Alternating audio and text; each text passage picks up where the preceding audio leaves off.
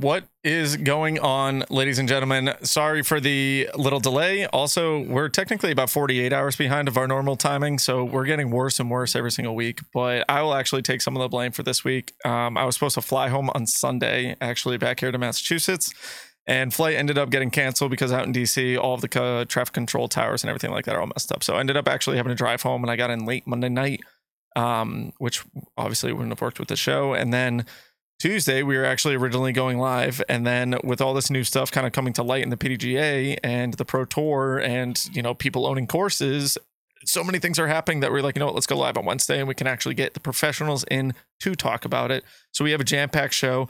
Ben over here is kind of my co-host sitting next to me tonight. Yes. Evan Kearns, we also got, he is in studio out in wherever he lives. I don't really know if we tell everyone where you live. New Hampshire, I guess. If they really want to find you, they're going to find you. And then, to be honest, it's on my PDGA page. So, yeah. But yes, continue. Okay, good. So, to be honest, we also have our fourth and, you know, name partner of the show, Matt Graham. He's actually out in Illinois right now. Matt or Ben, bring him up. Matt. And there he is, Matt Graham. Now we get to deal with Matt's shoddy service. So we're going to see how well it works out tonight. But Matt is actually on ground in Illinois for the amateur and the junior world championships going on right now. And back-to-back days, it has been suspended play due to the air quality. Matt, if you can hear us, I'm going to let you take it away. Tell us what the heck is going on in Illinois. I can hear you guys. It's definitely a choppy video. Can you hear me? We can hear you perfectly. Yeah. This is actually going to be exactly like the Philo interview. Yeah, absolutely. It's not worth making me look clear, you know. Nah, so, yeah, I'm out here in Peoria, and believe it or not, the first time in like 3 days, you can kind of see, well, maybe not see, the sun's shining on my face, kind of, but it's through a haze. And we thought it was haze when we first got out here, but it's actually smoke, Canada fires. And we didn't really think anything of it because it wasn't on anybody's radar, like no pun intended there either. But when we were getting ready to start play yesterday, it really still wasn't on people's radar. They went out and played their rounds in the morning. And then come the afternoon when second rounds would get started for a lot of divisions and pools, they said, hey, heads up, this, you know, count of bad air quality, if it hits 201, like we got to suspend the rounds. And we're all like, what's this? And ultimately, some people did not go out to play rounds. Some people started their rounds. One of my sons started 5 holes. They blew the horn. Some people didn't even start their second round. Some people didn't even start their first round. Some people have 13 holes done. In all seriousness, it's pretty crazy to have the championships like this. And with pools and divisions, it's making it so much tougher because some pools split up, you know, as a pool would be, play 1 round a day and some play 2. So it really makes it hard to shuffle anything. I'll give you the quicker version here. Update is we pretty much every round today was canceled or suspended. Mm-hmm. No play happened today. And they said they're hopeful. We're laughing about hopeful because they've been saying that a lot lately. Yeah. They're hopeful that tomorrow everything restarts a little bit different schedule than originally planned. They said they want to give everybody 4 rounds of competition. That's what their goal is, to get 4 rounds to claim to crown a world title. Mm-hmm. So if that happens, I think 4 rounds is enough to do that. I would say that 3 rounds would have been like unfortunate. If 4 happens, then good. I wouldn't want to be in their shoes. There's a lot to talk about. You guys have any questions about like the considerations with it, I'll be glad to answer them. Well, I mean, but that's kind of the current situation. Yeah, realistically, where are your kids at right now? Have they even recorded a full-on round yet? Have they, you know, where are they at placement-wise and anything? Because you're dealing with it personally. You have children there that are playing. Yeah, so Hunter finished his first round at Eureka Permanent, same property in the woods, just not out in the open. And Tanner started 5 holes before it was paused. So Tanner has 5 holes completed. He's 1 under par. Good for him. But that's it right now. Some people haven't done any. Again, others have done 1. Some have done 2. You wouldn't want to be in the PDGA shoes in this one. You wouldn't want to be in Nate Heinel's position in this one, because who in their right mind says I plan Worlds and one of my contingencies is, you know, smoke from a wildfire in Canada comes down and literally lands on top of just this area.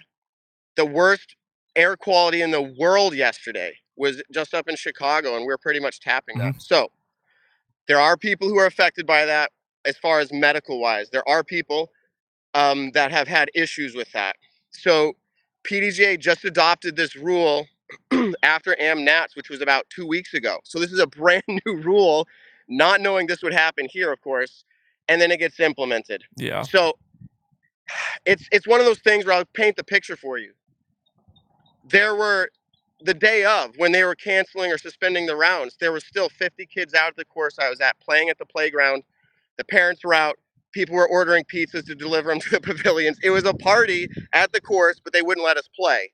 So I just wanted to put that picture out there because I want people to understand there are people who are obviously affected by this negatively medically, but you also have a lot of people who would have chosen to play. They want to play. They want to be allowed to go out there and play. In fact, right now, I'm out in what would be considered very unhealthy air with my kids and with a group of other parents right now and their kids.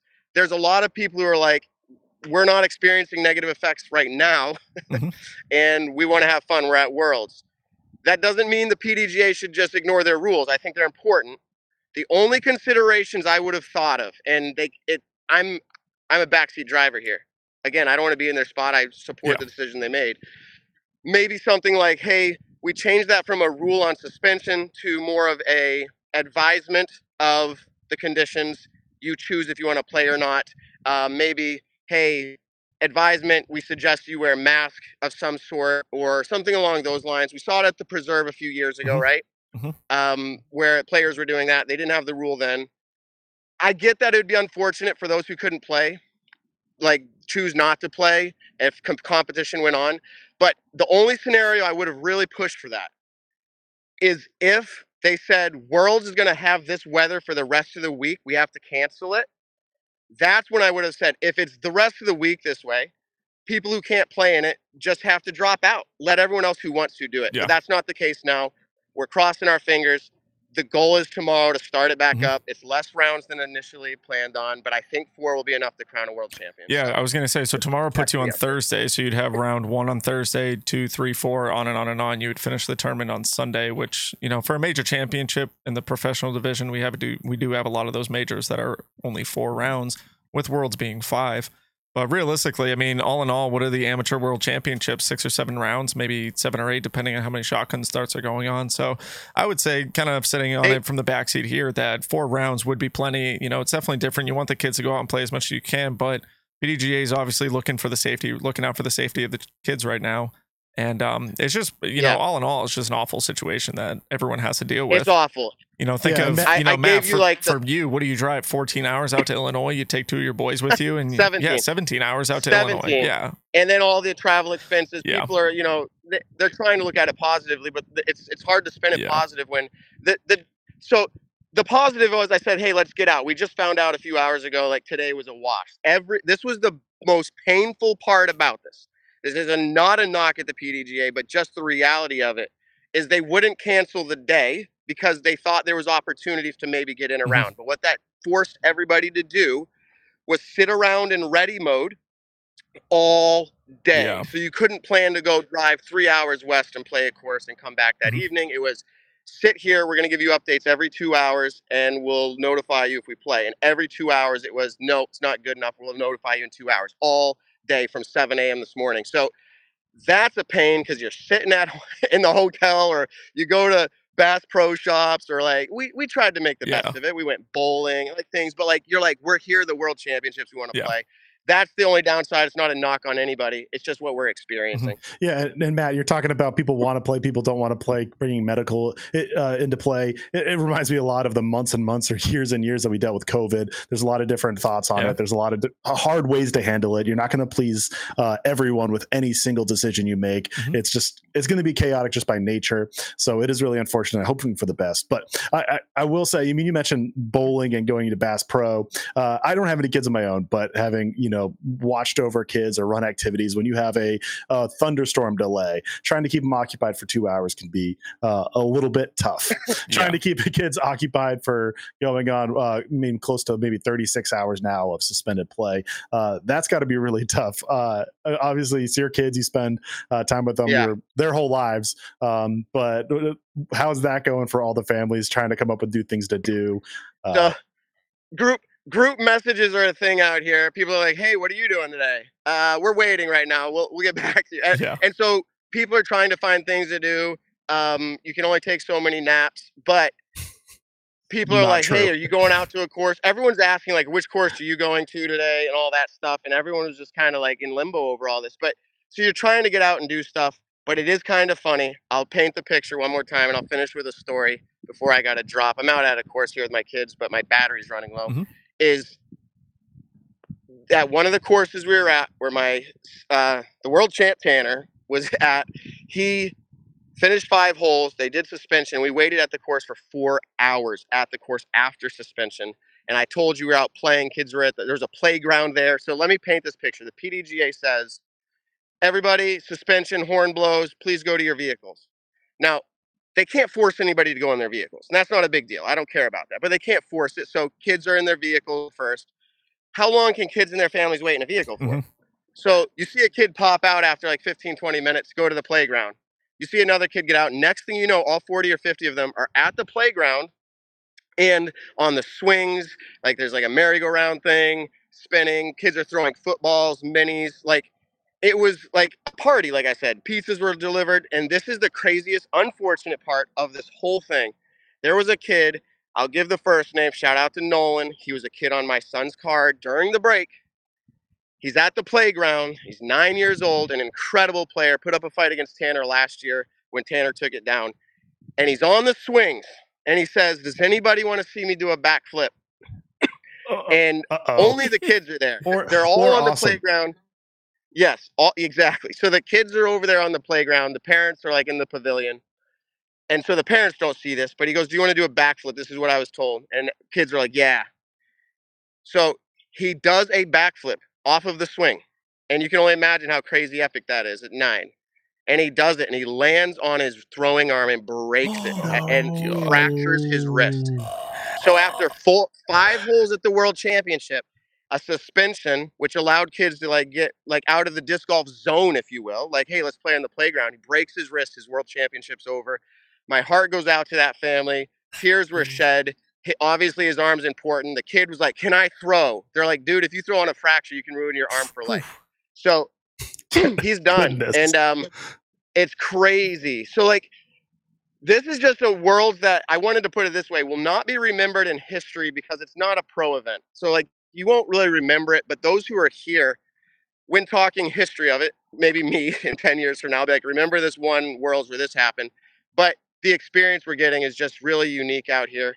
We're really wishing for blue skies, but it's been just really crazy out here and unfortunate. And I hope we really get these rounds in. Everyone will probably feel like there was some redemption for this if they get the 4 rounds in. So yeah, I mean, Westy Acres in the chat is just saying forecast for tomorrow show the air quality index below 200, so they should be able to play. And obviously, that's what we're hoping for all the kids and everyone at this junior and amateur world championships. And for the amateurs and the kids, this is a meaningful life. I mean, Tanner last year, Matt's kid won the world championships in the junior 8 division.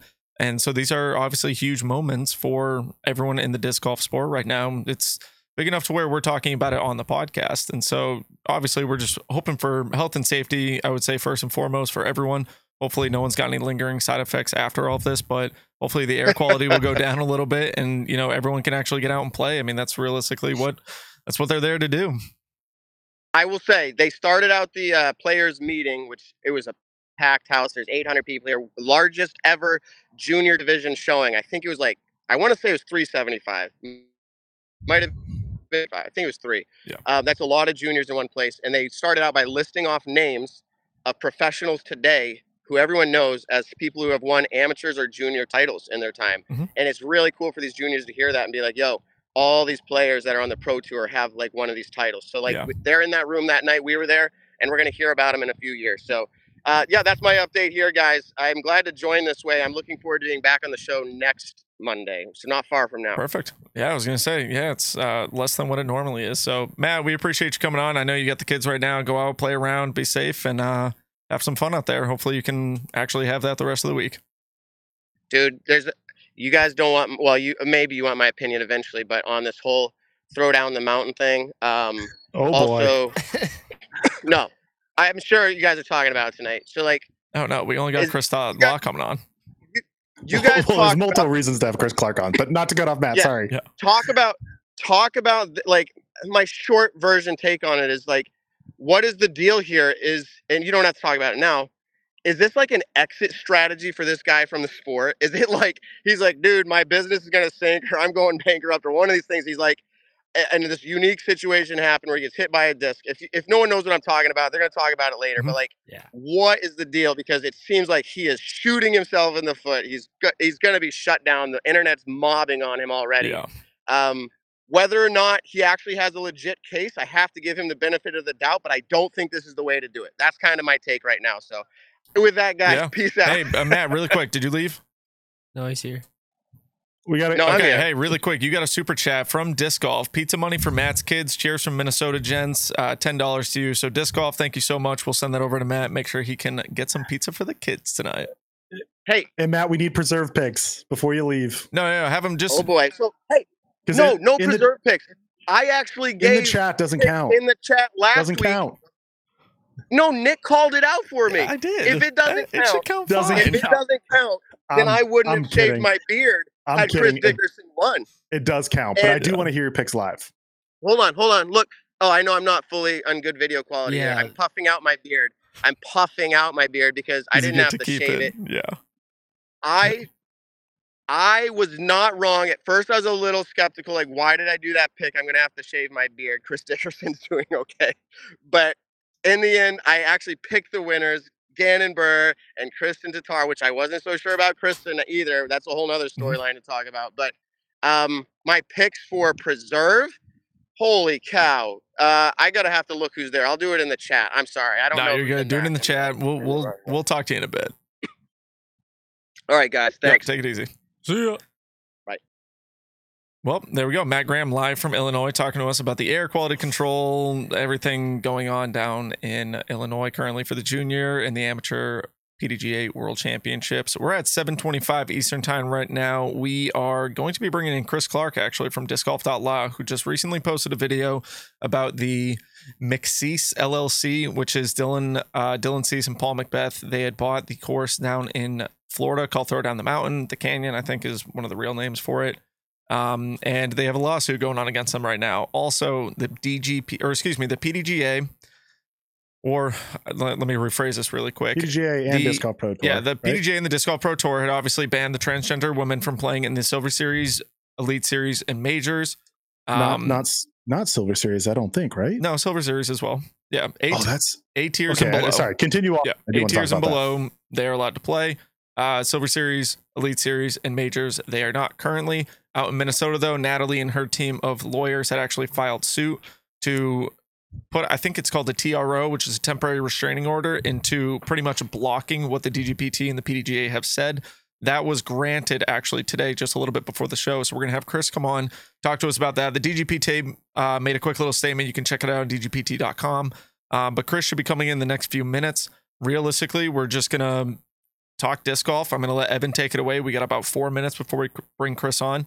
So realistically, Evan, let's talk about the European event that just happened this past weekend before we get into Des Moines Challenge, which will happen a little bit later. Yeah, we'll talk about the European event, of course. Paul Macbeth over playing at the Crokel Open. UDIS has this course as the number 2 in the world. Very cool course that a lot of people are excited to see on coverage. Apparently players were like dying to play it more after the rounds were finished for the tournament. Really cool course, new one that we get to see. Not the strongest MPO field, but we did see Paul Macbeth, Bradley Williams, and Jakob Semerad kind of be the notable players who have played Disc Golf Pro Tour events who have played this. And notably, Bradley Williams takes it down. It was his first ever event over in Europe or even outside the United States as a whole. And he wins, which is really cool, over in Norway, which I believe girlfriend's the right way to put the significant other tag on him and Lucky Lorenzen, who is from Norway. So that is one of the major reasons why he's over there, and then getting a head start, sure, on the European swing. But an exciting round. Paul Macbeth and Bradley Williams are actually trailing to, it was Elias Luukkonen, right? Yes. I didn't check what was in round 2, but I recognize that name. I believe he was leading into the round 3. He's a up and comer. Unfortunately, didn't come away with a win. Bradley Williams came back.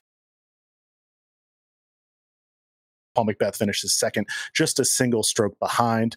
In FPO, we saw Silva Saarinen win. I think I've said her name before on this show. It's her first win of the season, but she Has some solid events earlier in the year over in the U.S. actually, playing I believe in Champions Cup, some elite events and silver events in the early spring season. I think her best finish was 12th at Innova Blue Ridge Championship. Mm-hmm. She gets that win over there. She's won a European Pro Tour in the past, Prodigy Pro Tour in the past, but her first win of this year on the Euro Tour, her first career Euro Tour win. Very cool to see that. I think we'll talk a little bit about that course later in the show, but we'll keep it quick and swing it over to the Des Moines Challenge, which happened. Yeah, really quick. I'm gonna cut you off really quick. And I lost my chat, Ben. When you get a chance, if you can bring that back up on my side, that'd be awesome. Just because I was gonna actually ask the chat this question, and thank you, Ben. And it was, someone said, let's see, Paul blew it, I think on hole 14 or 15, took a double bogey on a par 3, had a brain fart or whatever. Can someone tell me what happened? I actually wasn't able to watch that part of it. I was pretty sure I was doing something. I think I was at a pool actually that day, so I wasn't watching coverage. But yeah, if someone can just in the chat just briefly explain what happened on that hole. Did he 3-putt it? Did he 4-putt it? What happened? That'd be great. But Evan, back to you, Des Moines.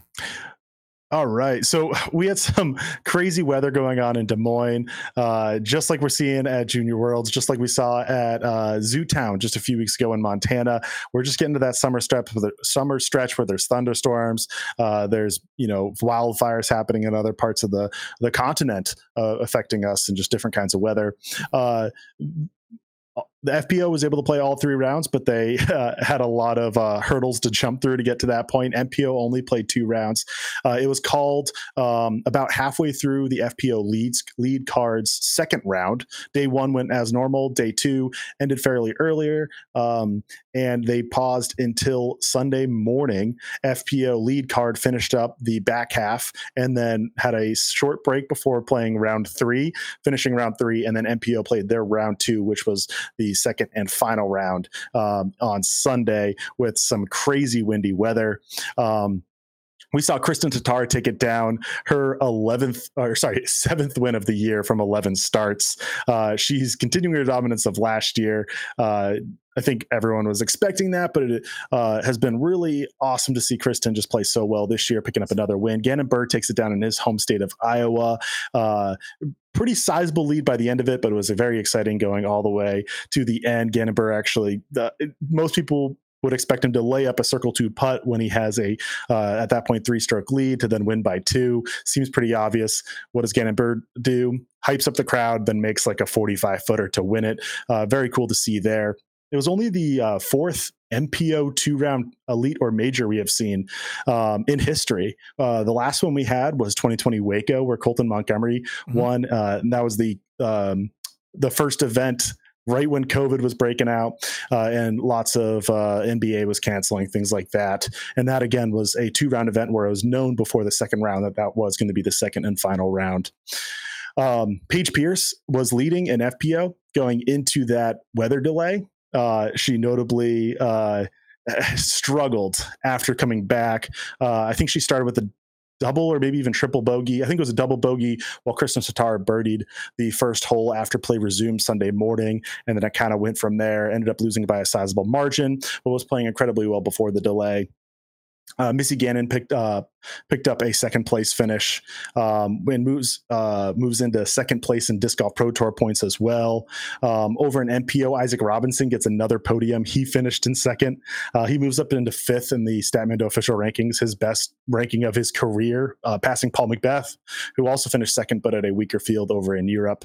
And then a few players who haven't seen podiums before or in a while on elite and major events. Ezra Robinson, Isaac Robinson's brother, finishing 1 spot behind him. Greg Barsby picks up his first elite podium since Texas State's last year. Gavin Babcock picks up his first podium as well. And then a player who's not new to finishing on the podium, Calvin Heimberg, also does that as well.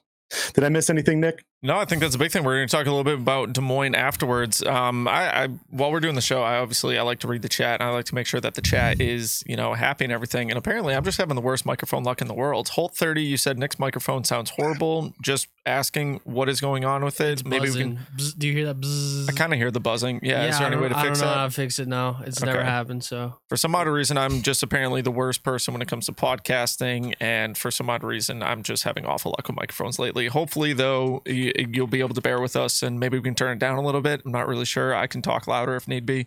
Anyways, Ben, do we have Chris in the green room? We have Chris in. So, Evan, we'll talk about Des Moines a little bit more afterwards, kind of get into the more full-on details about it. But right now, we're going to bring in Chris Clark from discgolf.la, and he's going to talk to us about the numerous different things going on in the PDGA world right now, and in disc golf in general. So, Ben, when you get a chance, bring him on in. We'll introduce Chris Clark from discgolf.la.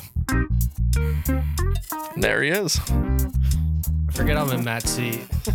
Chris, you're here. Man, I don't even know if you need an introduction at this point. We might just put this the Nick and Matt and Chris show when it comes to lawyer talk. You've been our guy to reach out to about all of these things going on in the sport. Man, I don't even care where you start. Everyone is very curious on what the hell is going on in the disc golf world right now. So wherever you want to start it, go for it. I'm going to let you free reign as much as you want. You know, the Nick and Chris show has a pretty good ring to it. I like it. You know, yeah. Matt is, I don't know if Matt's here to defend himself or not, but yeah, there's been a few things going on. I think maybe the more straightforward one to cover is the lawsuit that was filed in Florida against McCease LLC, which is the company that is co-owned by Dylan Cease, the pitcher, and Paul McBeth, relative to the Grand Canyon course. A lot of people call it the Throwdown the Mountain course. What apparently happened there was individual that was participating in, I believe it was weekend 3 of the Throwdown the Mountain tournament, and was struck by a disc and apparently suffered some injuries.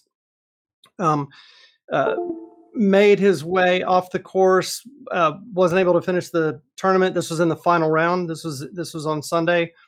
And a few days later, filed a lawsuit against McCease LLC, seeking damages in excess of $50,000 and alleging, permanent injury and all kinds of things. So, that has raised a lot of eyebrows online.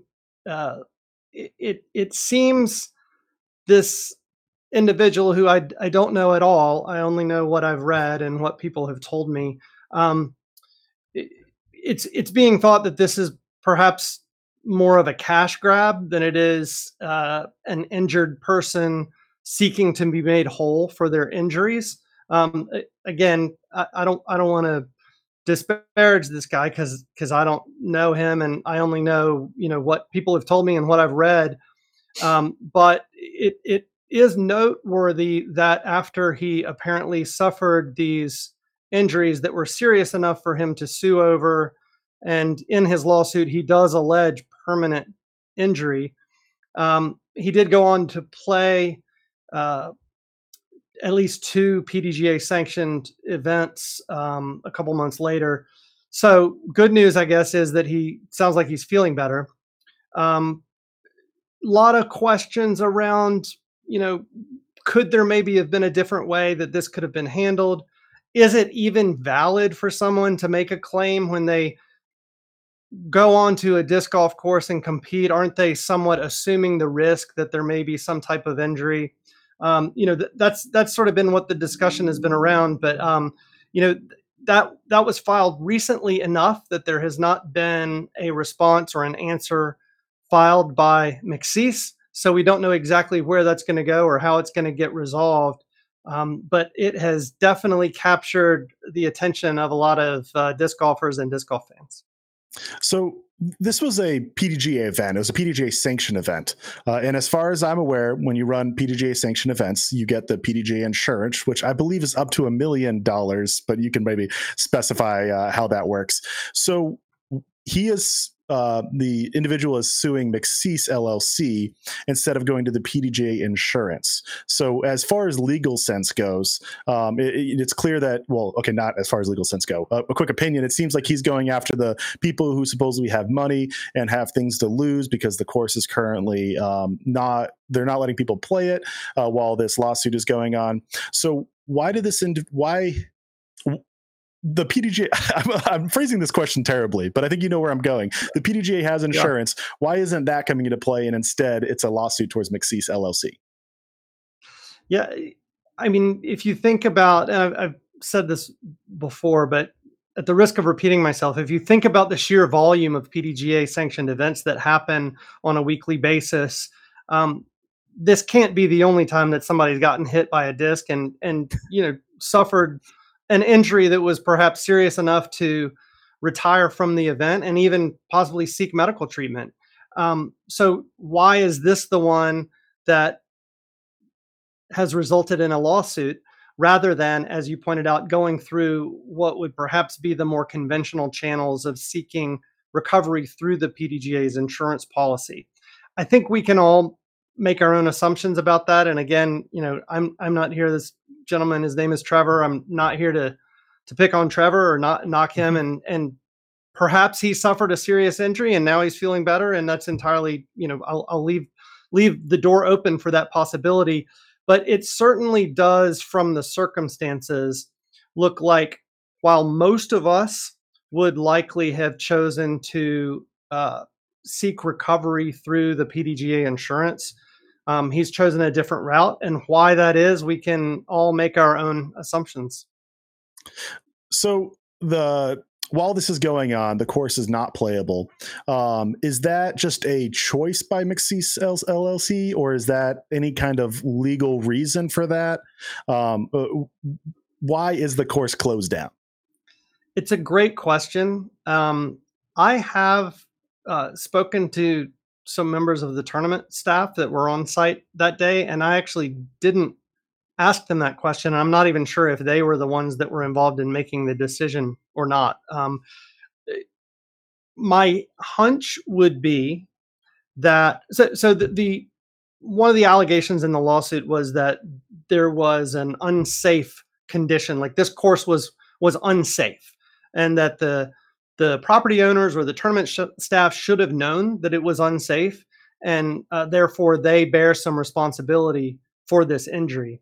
And while I expect the folks there at the course and McCease team probably disagree that there's an unsafe condition that caused this injury, maybe out of an abundance of caution, they just have decided, look, if there's a chance that we might get held liable for an injury on this course, let's pause, let's hold off, and let's not have any other events on the course right now until this gets resolved. That's my guess. Realistically, though, can you kind of say that every single course has a safety issue to it? If there's any holes where if you can't, if your first shot is supposed to go 250 feet around a bend and then your second shot goes around another bend where it's blind, isn't that kind of up to the players at that point to make the decision to walk up the fairway, make sure the coast is clear, and then to throw a disc? I'm just kind of curious of, I feel like in a sense, every single course could be labeled under that. Yeah, I think it's likely that part of McCease's defense will be that exactly what you said.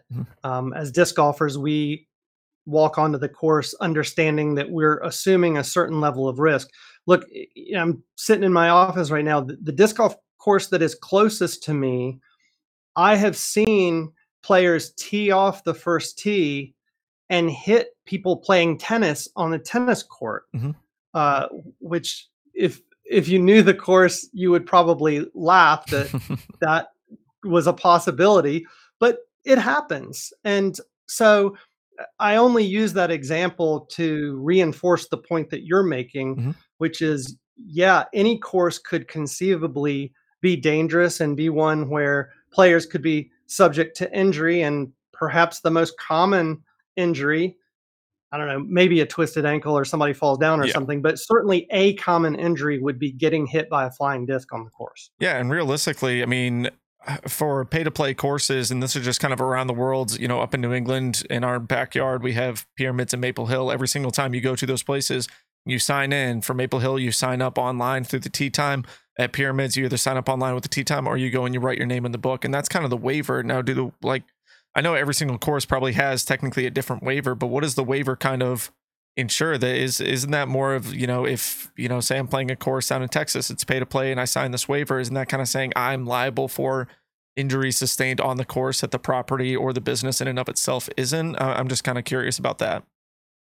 Yeah, I mean, you guys are doing a great job of running down all the possible defenses that McSeese has in this case, and I have been told again by multiple people that were on site that yes, every player signed a liability waiver, and apparently the process at this course is you get a wristband when you sign this waiver, and so I'm told, and I haven't been contradicted when I've said this, that yes, every player, including the plaintiff in this case, did sign a liability waiver. And I suspect that's one of the many things that will be raised in McSeese's defense, assuming that they file an answer to this case, which I have no reason to think they won't. Yeah. So as you're kind of just saying, the questions that we've asked so far, kind of, let's say, in the defense of the McSeese LLC. Now let's talk about the kind of, defense for the plaintiff in and of itself. And Trevor, where kind of, is there anything that you've been able to read about or hear about that would, lead you to believe that, this could lead in his direction for any specific reason? No, there's nothing I've heard that would indicate that this will go his way.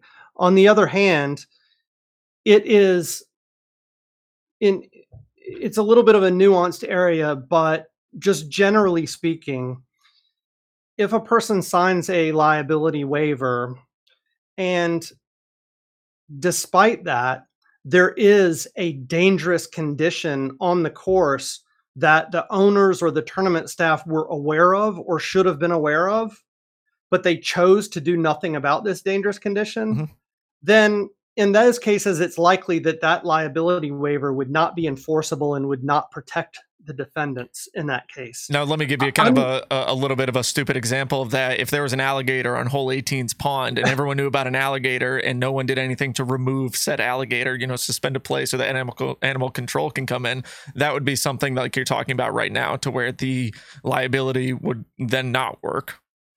Yeah, that's not even the most absurd example that I've heard. I just figured Florida alligators, we got them. So I can't remember who it was, but somebody said, if you sign a liability waiver and you're playing the course and the TD comes over and shoves you off a cliff, your liability waiver is not going to protect the TD in that case. Yeah. That's generally the concept there. Nice. Okay. So what are we thinking for a timetable on this? Is there any indication that this could be something that's resolved, let's say quickly, like week or two? Could this be something that drags on for months and months, if not a year or years? I don't think it's likely to drag on very long. In most states, when you file a lawsuit, the defendant, once they're served with the lawsuit, has a period of time in which to respond. Some states it's 30 days. I believe in this state, I may be wrong, but just going from my memory, I think it might be 21 days here. That deadline frequently gets extended. That's customary when lawsuits get filed, if the defense needs a little extra time in order to file an answer. So my hunch would be that in the next 45 to 60 days, we will know something more about this, and whether that will just be in the form of McSeese filing an answer or perhaps seeking to have the case dismissed for failure to state a claim upon which relief can be granted or something like that. I'm not a litigator, so I'm probably not the right person to advise on what the strategy might be there, but I do expect in terms of a time frame, we'll probably know something, like I said, 45 to 60 days. And do we know when this was filed? We heard about it over the weekend. Was it kind of hidden for a week or two, or was it just recently filed? I did know the filing date. It's fairly recent. I'll tell you this. I'm fairly confident that the 21 days in which, well, I don't know. I don't want to speculate. I can definitely check. I can look that up and maybe shoot you a message and let you know. All right, or we'll leave the speculating to us on the show, and not the person who's trying to hold up lawyer integrity. I'm going to get to a slightly different subject within this space. If I own a course and I, have people pay $5 and sign a waiver, should I be worried that somebody is going to sue me, and that I might have to shut down for 21 days or more, or have to hire lawyers, all this whole nonsense, or I shouldn't say nonsense. That's not the right words. Excuse me. But I'm not calling lawyers nonsense. Want to be very clear there. But if I have a course, should I be worried that there could be a case against my course? Well, the first question you should ask yourself is, am I the richest disc golfer in the world or a Major League Baseball pitcher? And if the answer to either of those questions is yes, you definitely should be worried. For most people, I think probably not. It goes back to what we were just talking about. Certainly, if you're aware of some danger on the course and you choose not to do anything about it, that would be worrisome. But for the most part, I think most of us understand that injuries happen on the course, and typically it's really an accident. It's not really anybody's fault. So I actually was talking with a client who owns a disc golf course today about this. And my recommendation is just, get some good insurance in place. That type of insurance isn't terribly expensive. And not only would it cover you if someone got injured on your course, but if they decided to go the lawsuit route and to sue you, most of those policies, at least that I'm aware of, do provide you with a legal defense. So you wouldn't even have to go out of pocket to hire a lawyer. Maybe if your policy has a deductible, you may have to pay the deductible. But yeah, I would say, individuals or even entities like McSeese that own courses, having some insurance is probably a good idea.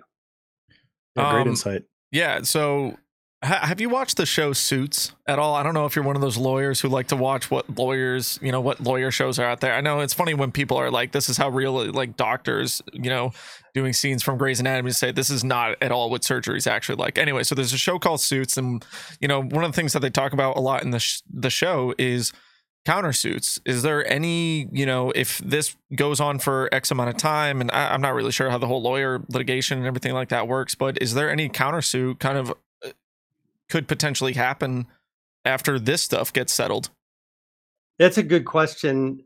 Not that I can think of. I'm not aware of any grounds that McSeese would have to bring a claim against the plaintiff, Trevor. Mm-hmm. I am aware that filing frivolous lawsuits can get plaintiffs in trouble. It can get plaintiffs' lawyers in trouble. I'm not at all suggesting that would apply in this case. I don't even know what the elements of that would be or what you would have to show in order to prove that. I think it's unlikely that McSeese would have any claims against the plaintiff. Gotcha. Well, we had another big news happening. Nick, I don't want to cut you short if you have any last questions about the McSeese stuff. You're good. But just earlier today, like 2-3 hours ago, it was publicized that, if I'm saying it correctly, Natalie Ryan won a temporary restraining order against the PDGA and Disc Golf Pro Tour, which will allow her to play in the Preserve Championship, I believe is the official title, this weekend in Minnesota. Am I correct? And let us know what details you found from that. Yes, you're correct. So Natalie filed a lawsuit against the PDGA, against the Disc Golf Pro Tour, and against LaVisca Disc Golf Design in Minnesota. And along with her lawsuit filing, she also requested a temporary injunction that would require the Disc Golf Pro Tour to allow her to play in the FPO division and the Preserve. That was granted by the judge, and I did have a chance to read through the order. I haven't analyzed it very closely, but it appears on my first reading to be pretty problematic for the defendants in this case. Obviously, this is in Minnesota State Court. Minnesota court decisions apply in Minnesota. They typically would not have any type of binding authority outside Minnesota. But one of the factors that the court has to weigh when somebody asks for a temporary injunction is how likely is the plaintiff to prevail in their lawsuit. And this court pretty clearly said they think Natalie has a good chance to prevail, not only against the PDGA and the Disc Golf Pro Tour, but also against LaVisca Disc Golf Design on her allegation that it aided and abetted the discrimination that was being perpetrated by the PDGA and the Disc Golf Pro Tour. The statute that Natalie relied on when she filed her suit was the Minnesota Human Rights Act. And I could not find fault with the judge's reasoning based on the language of the Minnesota statute in granting Natalie's request. And, I think I think one thing that was perhaps the most different, I guess that's not the most eloquent way to say it, but the thing that was the most different about this Minnesota lawsuit filing as compared to the lawsuit that she filed in California was that Minnesota does have a case where a trans woman athlete, a power lifter, did for the most part prevail against USA Powerlifting on fairly similar facts to the facts in Natalie's case. And so the judge specifically said, I've considered the arguments from the defendants in trying to distinguish Natalie's situation from this J.C. Cooper powerlifting case, and I do not find them persuasive. And so, I think there's a big problem for the defendants there in Minnesota on this case. That's a fantastic insight that we really appreciate having you on to explain all this to us like we're five, because I definitely need it. If she were to want to play in other Disc Golf Pro Tour events throughout the season in other states, we obviously saw her doing in California for the OTB Open, but if she wanted to play in any more past the preserve, she would also have to file similar things in each state. So is there any process for her that isn't just repetitive state after state after state, or is that really what her future is, to try to play on the Disc Golf Pro Tour outside of Minnesota? Yeah, it's a great question, and it's one I've been asked a lot, and I never have a really great answer. The one possibility is that this does make it into the federal court system and ultimately up to the United States Supreme Court. And if the United States Supreme Court were to issue a ruling, that would obviously apply across the nation, regardless of what state we were in. I think we're a long way from that.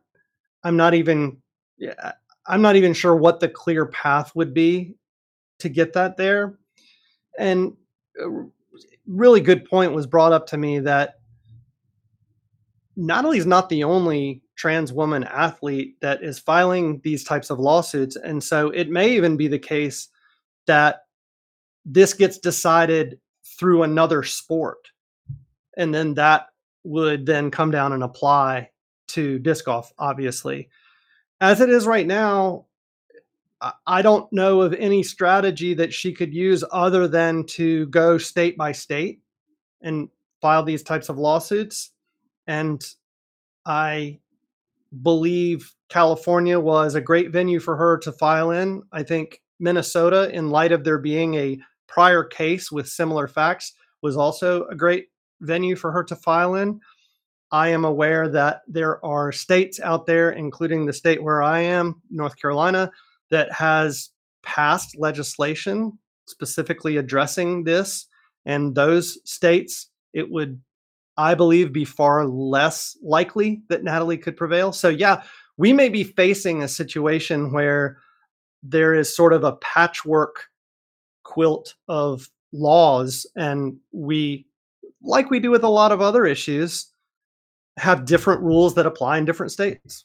Now, sorry, go ahead, Nick. Thank you. I've asked a lot. No, you're good. Hey, so one of the things that we saw actually out in the California case was Natalie Ryan was actually granted permission to play in the event. She played the first round, and then after that, the DGPT and the PDGA had kind of countersued, if I'm saying that correctly. They had countersued it and were able to win that one.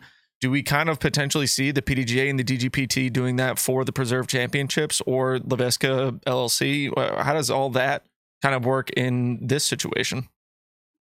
Yeah, so they appealed the ruling of the trial court out in California, and they certainly have the option to do that here as well. The Disc Golf Pro Tour released a statement today after the injunction was granted, saying they intend to abide by the court's ruling. And I interpreted that to mean it's not likely that they're going to file an appeal.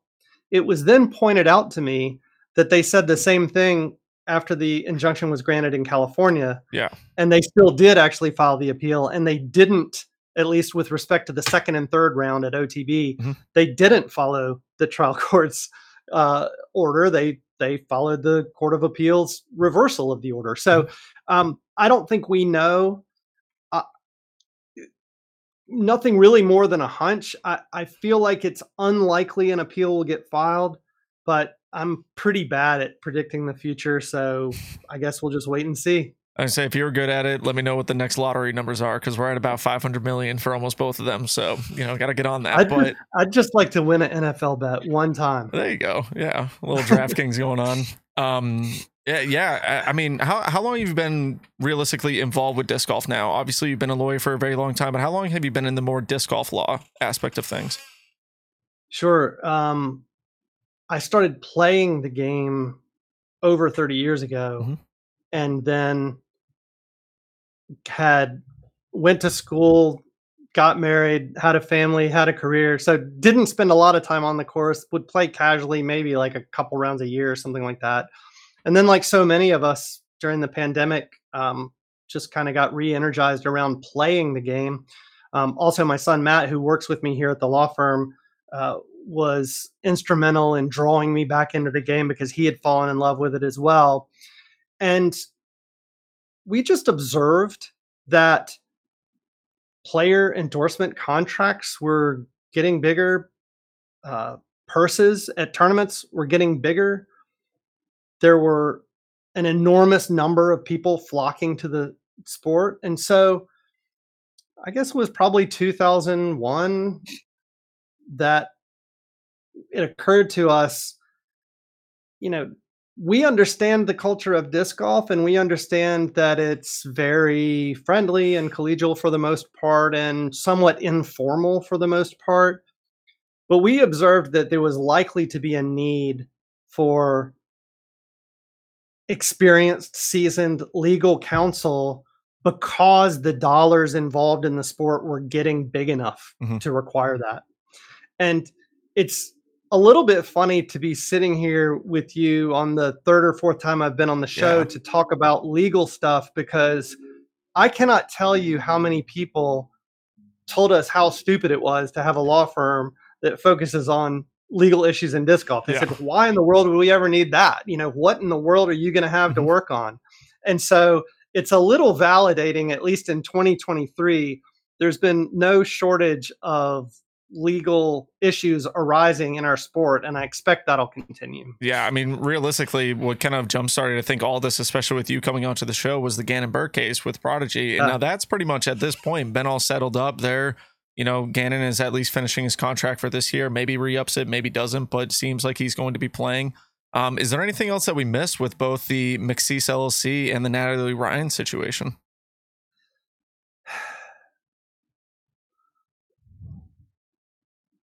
I don't think so. I think it will be. So I was at the OTB Open in person. And so I watched Natalie tee off in round one. And there were a group of people there to support her. There were a group of people there who did not think that she should be playing in FPO, and so they were there representing the opposing view. But for the most part, what I observed, everyone conducted themselves appropriately. And I know that for Natalie, that hasn't always been the case, some of the other tournaments that she's played. And so I'm just optimistic that whether you agree or disagree with the court's ruling, that there won't be any of the ugly behavior that Natalie's experienced in some of the other tournaments that she's played. There's an appropriate venue to address this, and it's through the PDGA, it's through the Disc Golf Pro Tour, or through the courts.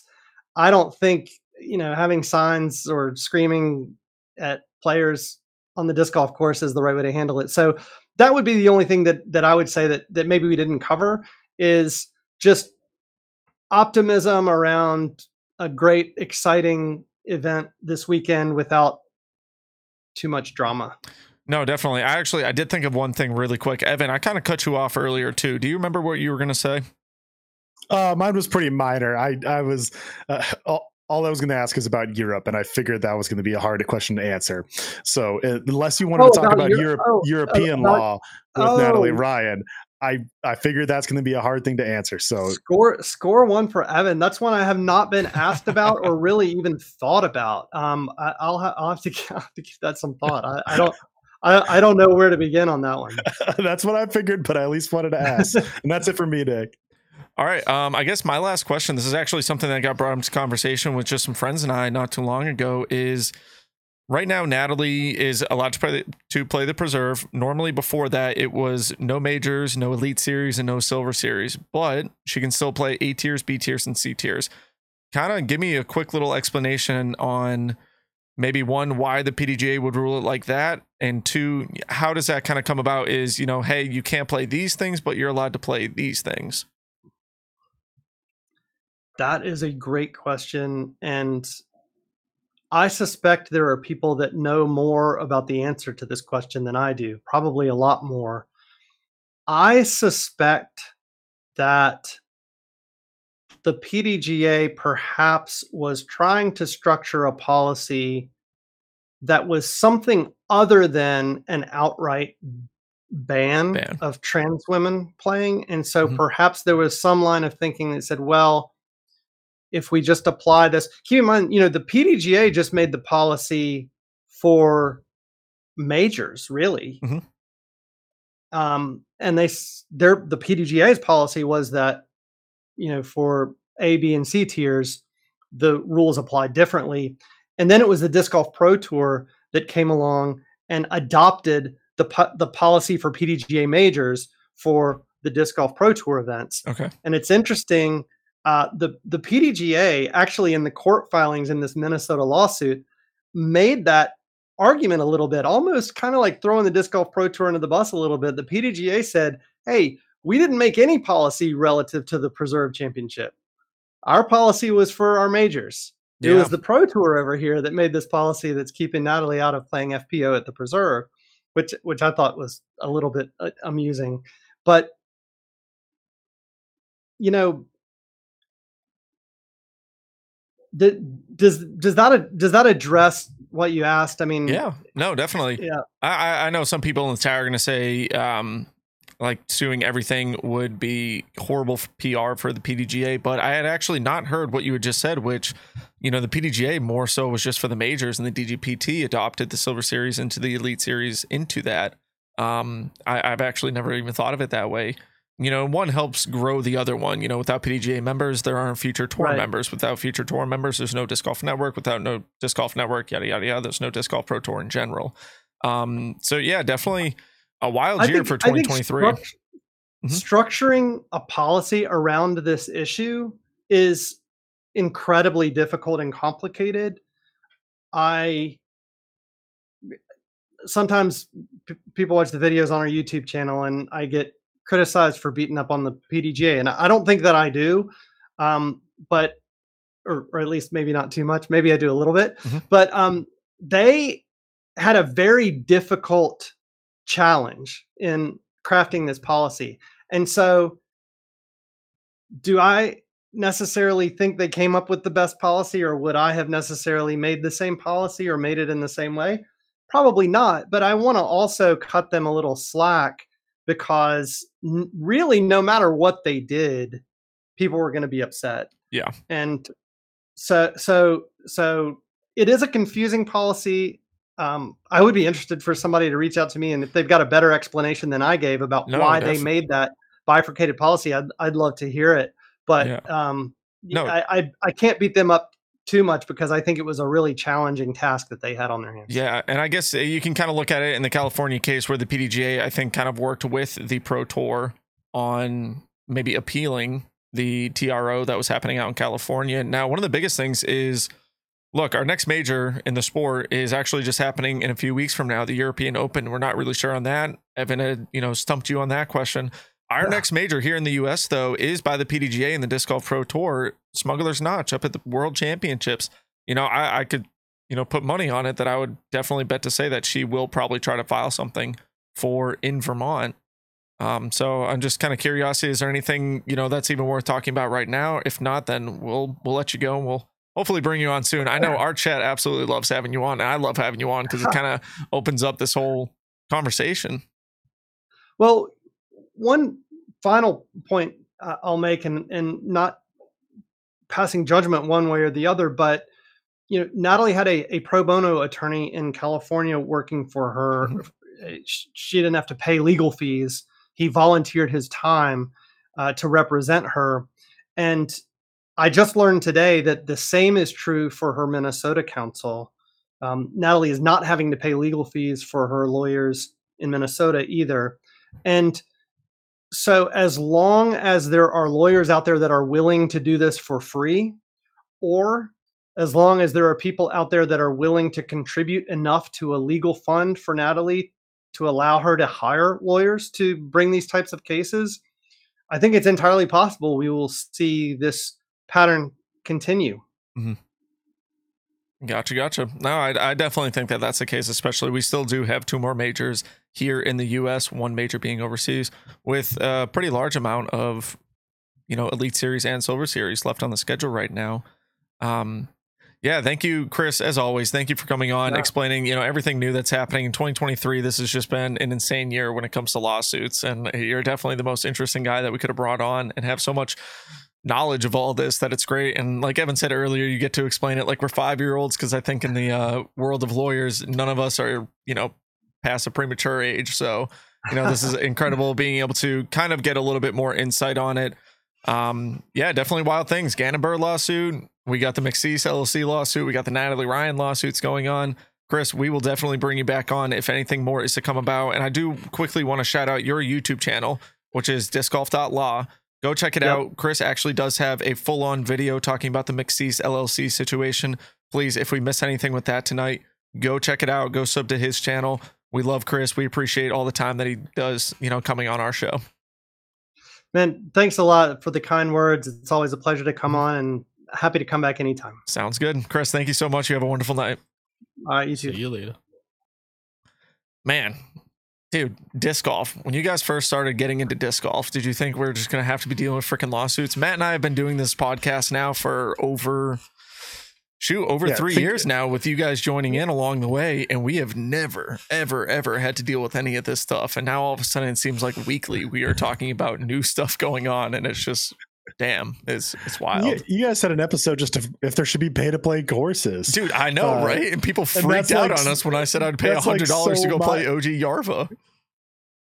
Yeah, I mean, that's a different conversation. Yeah. I wouldn't pay. I was going to make some lawyer joke. I don't really know. I don't joke with lawyers. We don't joke with lawyers. No, so I wasn't trying to make a joke during the interview either. No, you're good. You're good. But yeah, I was trying to make a joke there, but then stop myself, because they help us out when you hopefully don't when you don't want to need them, but then they will help you out when you do. Yeah. Hey, we got a few minutes before we got Gannon on, right, Ben? Hopefully. All right, you haven't heard back from him yet?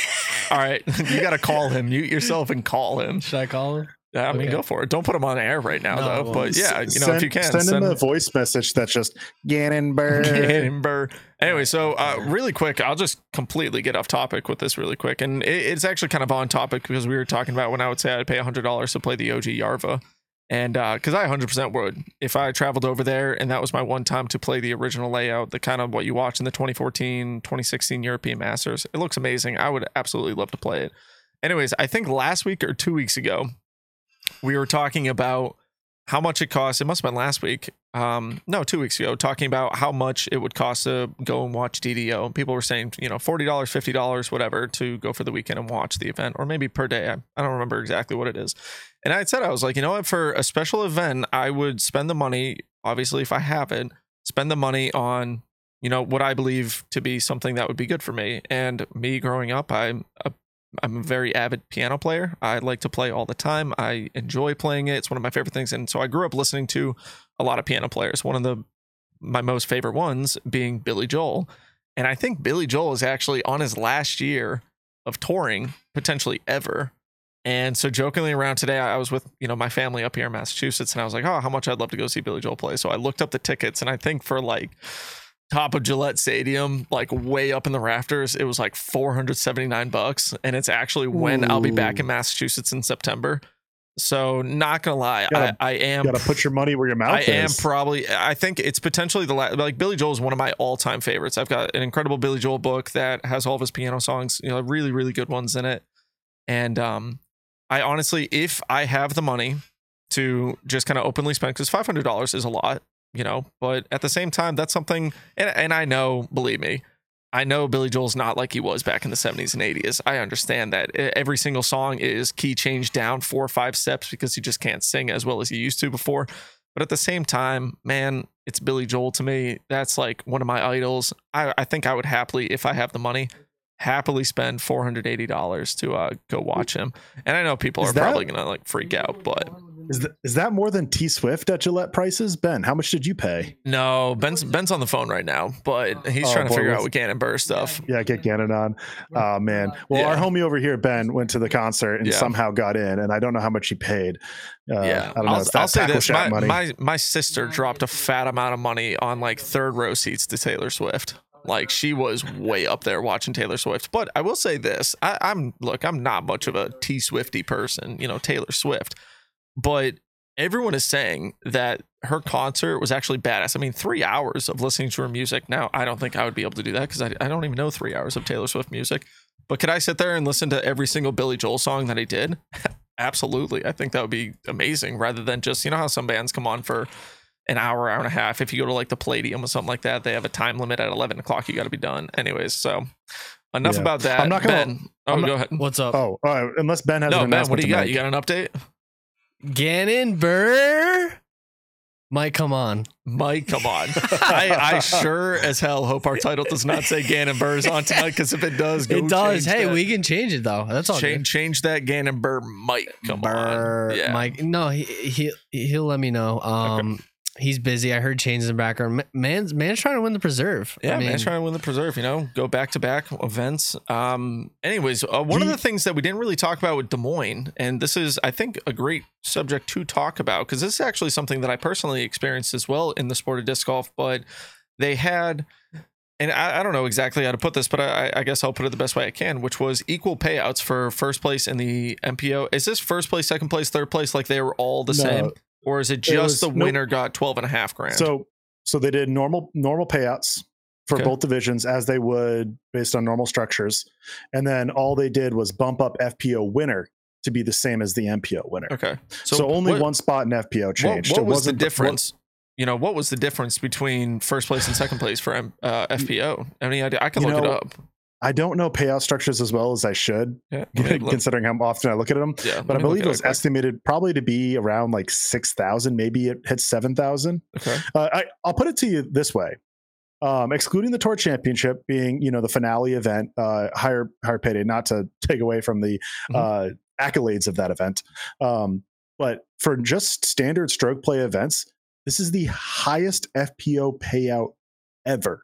More than any major. Kristen Tatar won Worlds last year, and I think it was 10,500, 11,000 something. I actually don't even have the numbers in front of me because cash came out a little late, so I didn't see it. I'm sure I could pull it up.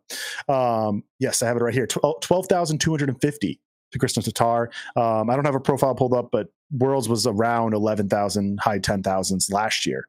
So she surpasses her record ever for a standard stroke play event, which is insane and really insanely good. And really cool to hear that that's the highest ever from a 3-day elite event that it was even 2 days for MPO. Yeah. So I think it's crazy cool to see. I think I have so many good words about the Des Moines Challenge. I had my hot take that I think it's a better course to watch than Crokinole. We can get to that later. I think the crew here has done a phenomenal job. Even being on a public park, it doesn't feel like a public park. Yeah, when this event came on tour in 2021, it was because the European Open was canceled. They ended up not doing the European swing for the Disc Golf Pro Tour. And this event kind of came up in its place to have a US based event kind of on the schedule.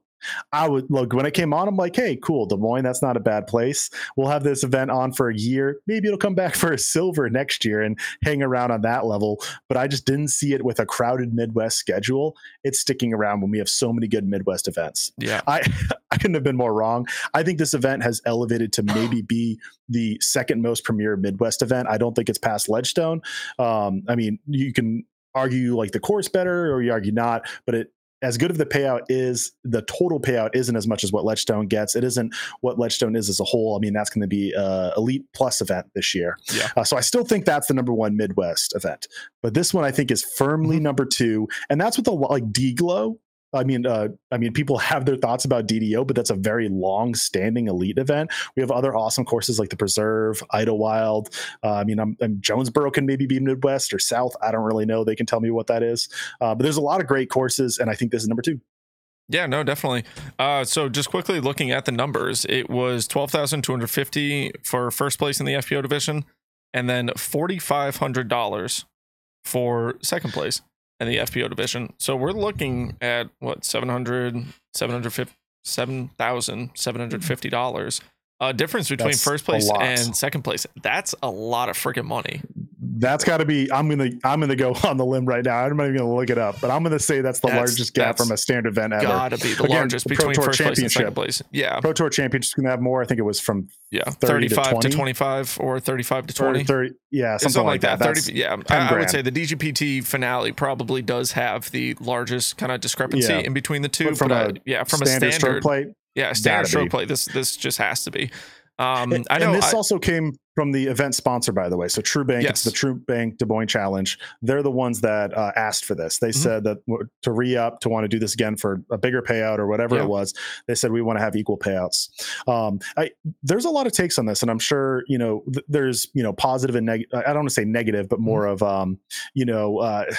there's the equity and equal and all these kind of different words to what is fair and who is it fair for. You've seen the talks. Drew Gibson posted on Twitter about the percentage of the field payout. All I want to say here is I don't want to get into a heated topic about it. I think we're all excited about it. But when you think about the Disc Golf Pro Tour, not your B tier in your local town or your big A tier in your region, when you think about the Disc Golf Pro Tour, it's all is pooled into one. The fields don't matter. They can have a 40-person field, and the product, I'm going to say it will be the same. It will be the same if both fields are only 40 people. MPO can be 40. It doesn't matter. It doesn't need to be 120. They'll still have the same field. They'll still have the live broadcast running for both MPO and FPO. They'll have all the ads running for both broadcasts. Both broadcasts are the same. They have the same production costs. They have the same advertisement costs. It's all looped in together. When you go to put ads on the Disc Golf Pro Tour, it's for the Disc Golf Pro Tour. It's not for, just the men. It's not just for the women. It's for the Disc Golf Pro Tour. It's not just for the lead card. It's for the Disc Golf Pro Tour. So I think that's a really easy counterpoint to make to explain why I think this process makes a lot of sense. I've heard that other sports, I think tennis, notably for majors, they pay out the same. It doesn't matter. And so this is a topic that comes into a lot of other sports, and there's plenty of different ways to cut it. I mean, you go to NBA and WNBA, that's not really the same structure because the ads are completely different. You have the YouTube TV NBA playoffs. It's not the YouTube TV NBA playoffs and WNBA playoffs. The ads are separate, so it's a little bit tougher to get into that conversation. But I think purely for Disc Golf Pro Tour, I think it makes a lot of sense. And at the minimum, it's really good PR that can get disc golf a little bit more on the map. And that's what we all want.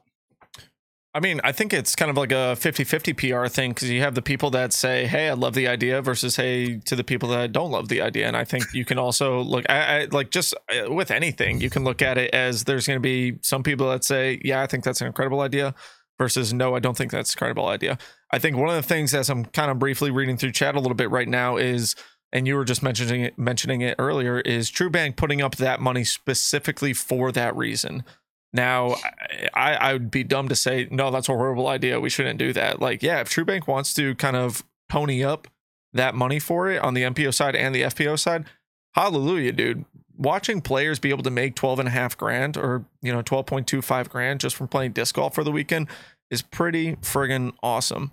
I know a lot of the kind of counter arguments is let's say TrueBank didn't put up that money and, you know, it wasn't specifically for the FPO in that case, then people are going to say, all right, well, the MPO winner beat 119 players while the FPO winner only beat 45 players. And then, like you were talking about just a little bit ago, is we do have shared streams right now. If disc golf ever blows up to a point where you have the, you know, DGPT for the MPO and then you have the DGPT for the FPO, I think you are going to see different numbers. I think, and like we see it with, I would say a majority of sports out there in the MPO or the male aspect of the sport, there are more viewership to it. Now, I'm not saying that female sports are bad whatsoever, but the viewership and the ads, like you were talking about early, are a little bit more pushed on the male side of things. Now, right now, we do have shared streams, and I love that because I get to be, I'm able to spend all day watching disc golf, which is incredible. And if those things are to ever change, then yeah, maybe the payout structure changes as well with it. It all depends on what that tour is kind of bringing in for numbers. But yeah, for a company to go out of their way, we saw this actually at a tournament down in Texas, and I don't remember the exact one, but I do remember it was that in Austin. I forget the name. It was Tito's Vodka was the one that did it. Was it a tequila company, right? And I don't know tequila off the top of my head, but they had put down, maybe it was Tito's Vodka. Anyways, we can hear you. Okay, yeah. I did say that like 20 seconds ago. I totally went over you on that then. Talking over you, so I'm not mad. It's okay. No, we're both talking over each other. But anyways, you said Tito's. Was it Tito's? Yes. Okay, so they had put up an extra 10 grand for specifically the FPO division. So I mean, we see it in the sport. Yeah, and I think it's certainly a possibility that the long term that the tour split up, and you could have the MDGPT and the FDGPT or the WDGPT. People, I mean, you hear that claim a lot. I'm gonna be honest. I would not be surprised if it's forever just the Disc Golf Pro Tour, and you have a mixed or men's winner and a women's winner. I seriously think that's a viable solution. You see some other sports, as far as trying to push equality, moving towards that. I mean, I think soccer has been a notable one. I mean, the U.S. women's national team has been pushing for that, but you see other federations. I think Denmark is notably one where they were like, yep, all advertising money is just pooled and it goes equally between our teams. You see that kind of moving slowly in different spaces. And it's really easy to grow your brand as a whole and have double the product than half the product. If the Disc Golf Pro Tour is going to advertisers, sure, you're asking for double the money, but you're asking for double the ad space. You're saying, hey, people are going to watch FPO and MPO. You're more people, or more often people are seeing your ad placement. That sounds great. For already a low niche population of people. Mm-hmm. I mean, even with disc golf blowing up, it's still very small. Having more ads, I think, is certainly better. And when we're asking for these big companies, they want to see more and more numbers. So if the Disc Golf Pro Tour can also say, hey, we have 4 broadcasts a day, and I'm counting Europe in this because they've been doing it for 2 or 3 weeks now, and they're going to do it for 4 or 5 or 6 more. MPO, FPO for both, that's 4 broadcasts a day for at least 3 days in a weekend. So my quick math tells me that's 12, at least 12. And if you're averaging a number, times that by 12. And that's awesome. Instead of if you just had a men's tour and you only have 3 or 4 broadcasts, they could be longer, but I think it sells better. And I think as the world's kind of moving towards pushing for equality, I mean, it's an incredibly good product. We enjoy it. I mean, how much fun is Kristin Tattar to watch? How much fun is the challenger she has to it? I think everything's good about it, and I wouldn't be surprised if it sticks this way. But it certainly could go otherwise. I'm not speaking definitely either way. Yeah, I mean, realistically, we're slowly seeing the sport grow and grow and grow. We're seeing the amount of people able to play on the Pro Tour grow and grow and grow. Quick numbers gave me 120 people in the MPO division and 46 people in the FPO division. Now, let's say we want to get to a point, though, where there is 120 MPO and 120 FPO.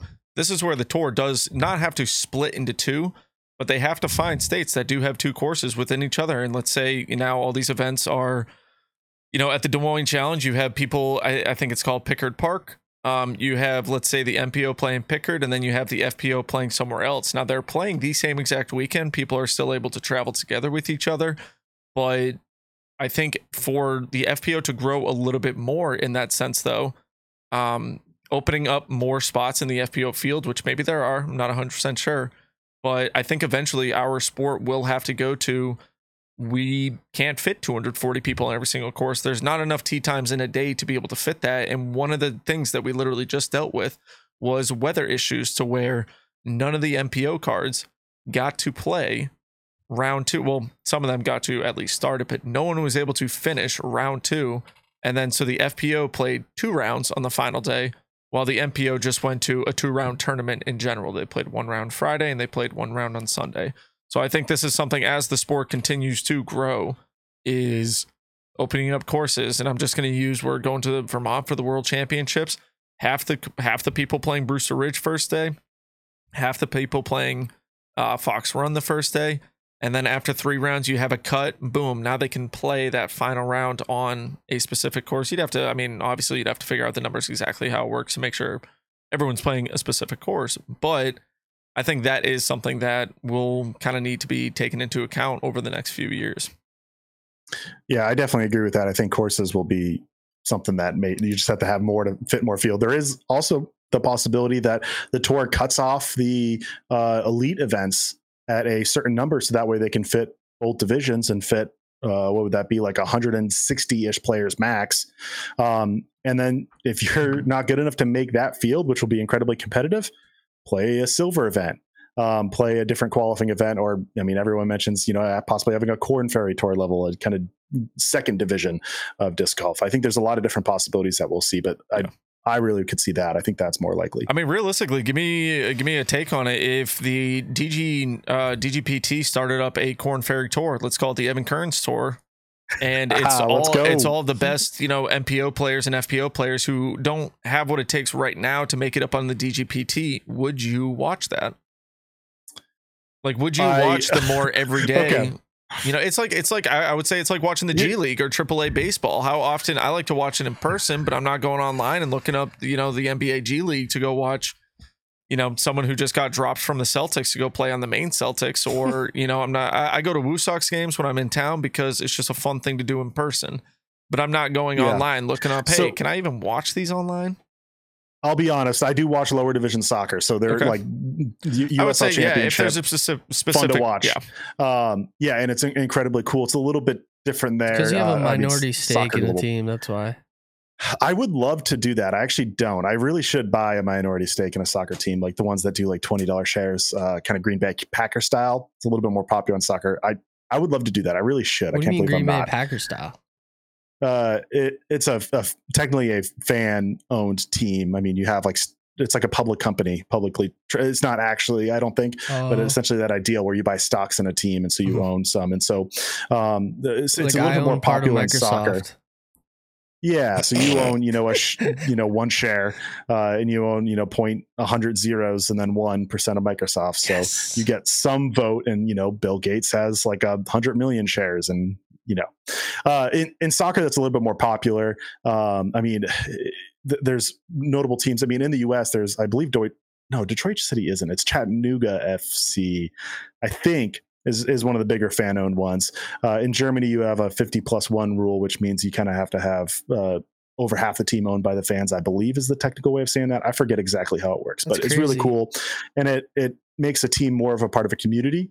Instead of, you think, where the Oakland A's, you have some owner who's just being incredibly cheap and having the cheapest payroll in baseball and then wants to move them to Las Vegas just to get a free stadium.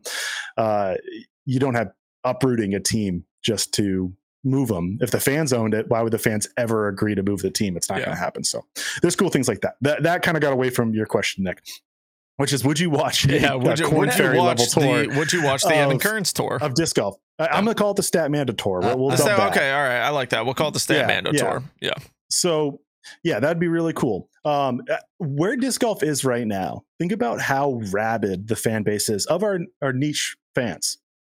You meet so many people who are watching as much live coverage as they can, but they'll still go back and watch all the Jomez. They'll watch, FPO, MPO. They'll watch Gatekeeper. They'll watch H-Storm Pro. They're not just watching the lead card live and then they're done. They're taking in all these things. They're listening to podcasts right now. They probably listen to more than just our podcast. They're listening to all these other shows, and they're thinking about disc golf all the time. And when you're at a niche level and you aren't kind of fully big, you're going to have fans who want to do that. So if you did poll people, I think you would get a lot of people who would want to watch that.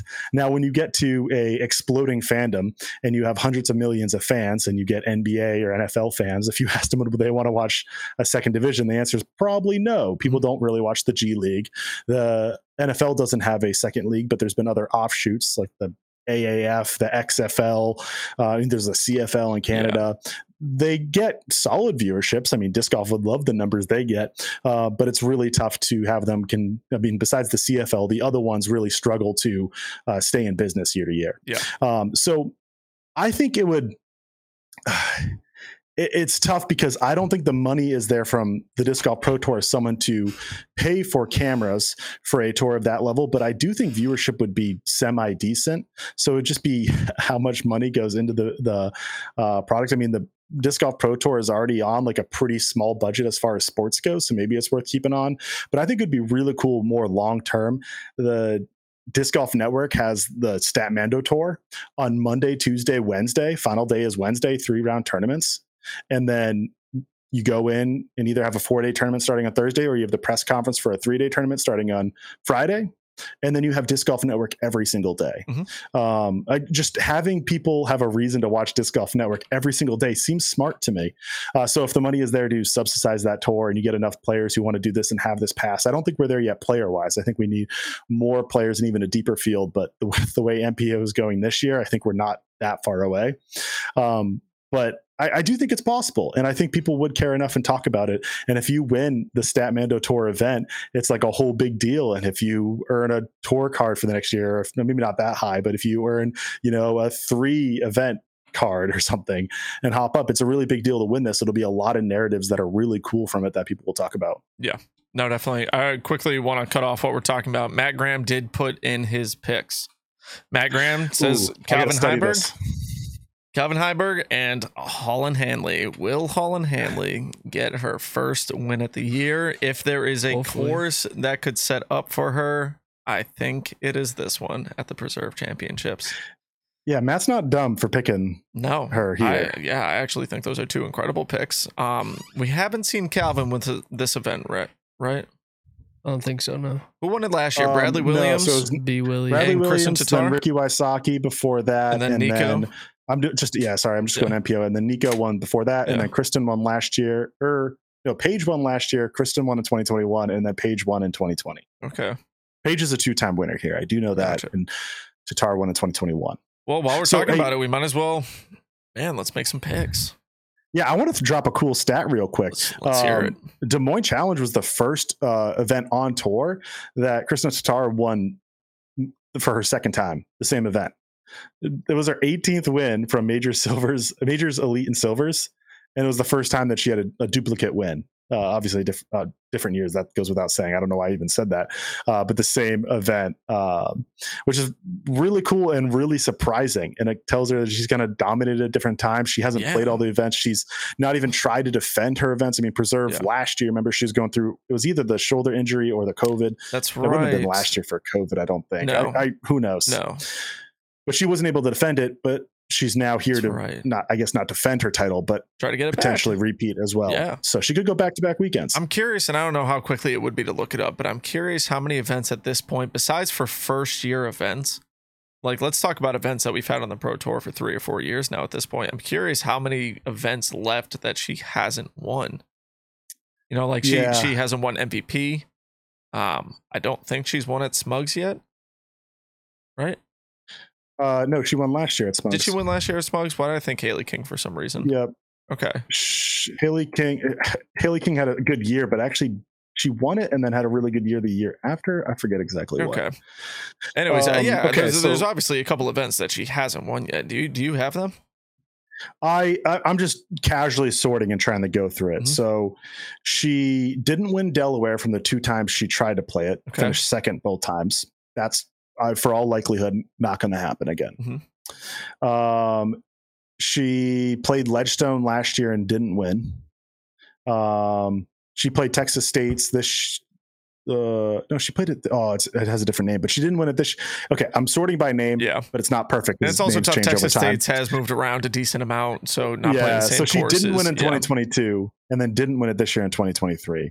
I'm trying to jump around more. She's won D-Glow. She definitely won GMC, but the one I'm seeing here has her not winning it. How is this order? Oh, because there was a playoff last year. That's why. Oh, this is fun to try to organize this. I don't think she's ever won Las Vegas. She's only played it once, though. Okay. She's played MVP twice, has finished second twice, has won Jonesboro, won Waco, didn't win Austin, but that was the first time she played it. Yep. Is 2 for 2 at Des Moines. She did come in second at Waco last year, but she did win it this year. Music City she won, Portland Open she won, GMC she won, Innova Blue Ridge she won. Zootown she won, Pro Tour Championship she's won. So European Open, she's only played it twice and was back in 2017 and 2019. Finished 5th and 6th. Okay. Konopishte, when it was a major in 2018, she finished 4th. Okay. Such a badass. And that's course. it. She's won U.S. Women. She's won Worlds. Yeah. So she's still got a few. Great, and she's still got a few to go, but man, she's coming up close on pretty much winning everything. Yeah, and that's just ones she's played that I'm going through. Yeah. Of course, she could have just never have played a recurring Disc Golf Pro Tour event. I think Idlewild. Did I never mention? Yeah, I think we Idlewild mentioned Idlewild. Wow, she has never played Idlewild. That's a cool. I'll have to remember that before we get. Well, that's usually right, kind of before the European swing. So a lot of players will play that event and then ship out, or that's either right after the European swing. So I feel like it's in because usually Idlewild's middle of July, correct? Yeah, I mean, since Krishna Tatar's dominance, we've only really had one European swing so far, which was last year. Well, we've had European Open almost every single year for a while now. So I mean, just that in and of itself, that's usually always falling right before. A gap from 2019 to 2022, and she only had won one event in 2019. That's kind of my point to say. Okay, I get what you're saying. Cool. Well, I mean, Des Moines picks. Let's talk about them. Ben, any update on Gannon? Anything? No update. Gannon Burr, Bueller. Gannon Burr. All right, no update on Gannon right now. It's folks, not looking promising, but we'll see. I'm not saying a cool but kind of basic Gannon Burr stat until he comes on. So like he doesn't get to hear it if he doesn't come on. Yeah, that'll entice him. Exactly. I mean, now he's coming on. Yeah, he better. I mean, shoot. Does he have a link and everything? We've already got I mean, he's listening and just waiting for a reason to come on. Yeah, no kidding. We'll give you $5 extra, Gannon. All right, let's talk while we're potentially still waiting on Gannon Burr. Let's talk Des Moines picks. Excuse me. Like our past ones? Preserve. I also predicted Gannon to win Des Moines, so we can't who'd you predict glaze for over that. FPO though? Cam Merch, I think. You know what's kind of funny is we were talking about it. We were talking about it in our group chat, and I was like, "Yeah, I don't even remember who I picked," and everyone was just like, "Dude, you literally picked Gannon Burr." No, Chris Dickerson. Yeah, Chris. Yeah. I picked. Excuse me. No, it was you. It was you because I picked Chris because Matt was talking about how he's going to shave the beard, and I was like, I don't even remember why we made that bet. And then Evan's like, "Dude, you picked him," and I was just like, "Oh shoot, okay." Nick, you're not totally blonde, but that was a blonde moment, dude. I'm getting old. Yeah.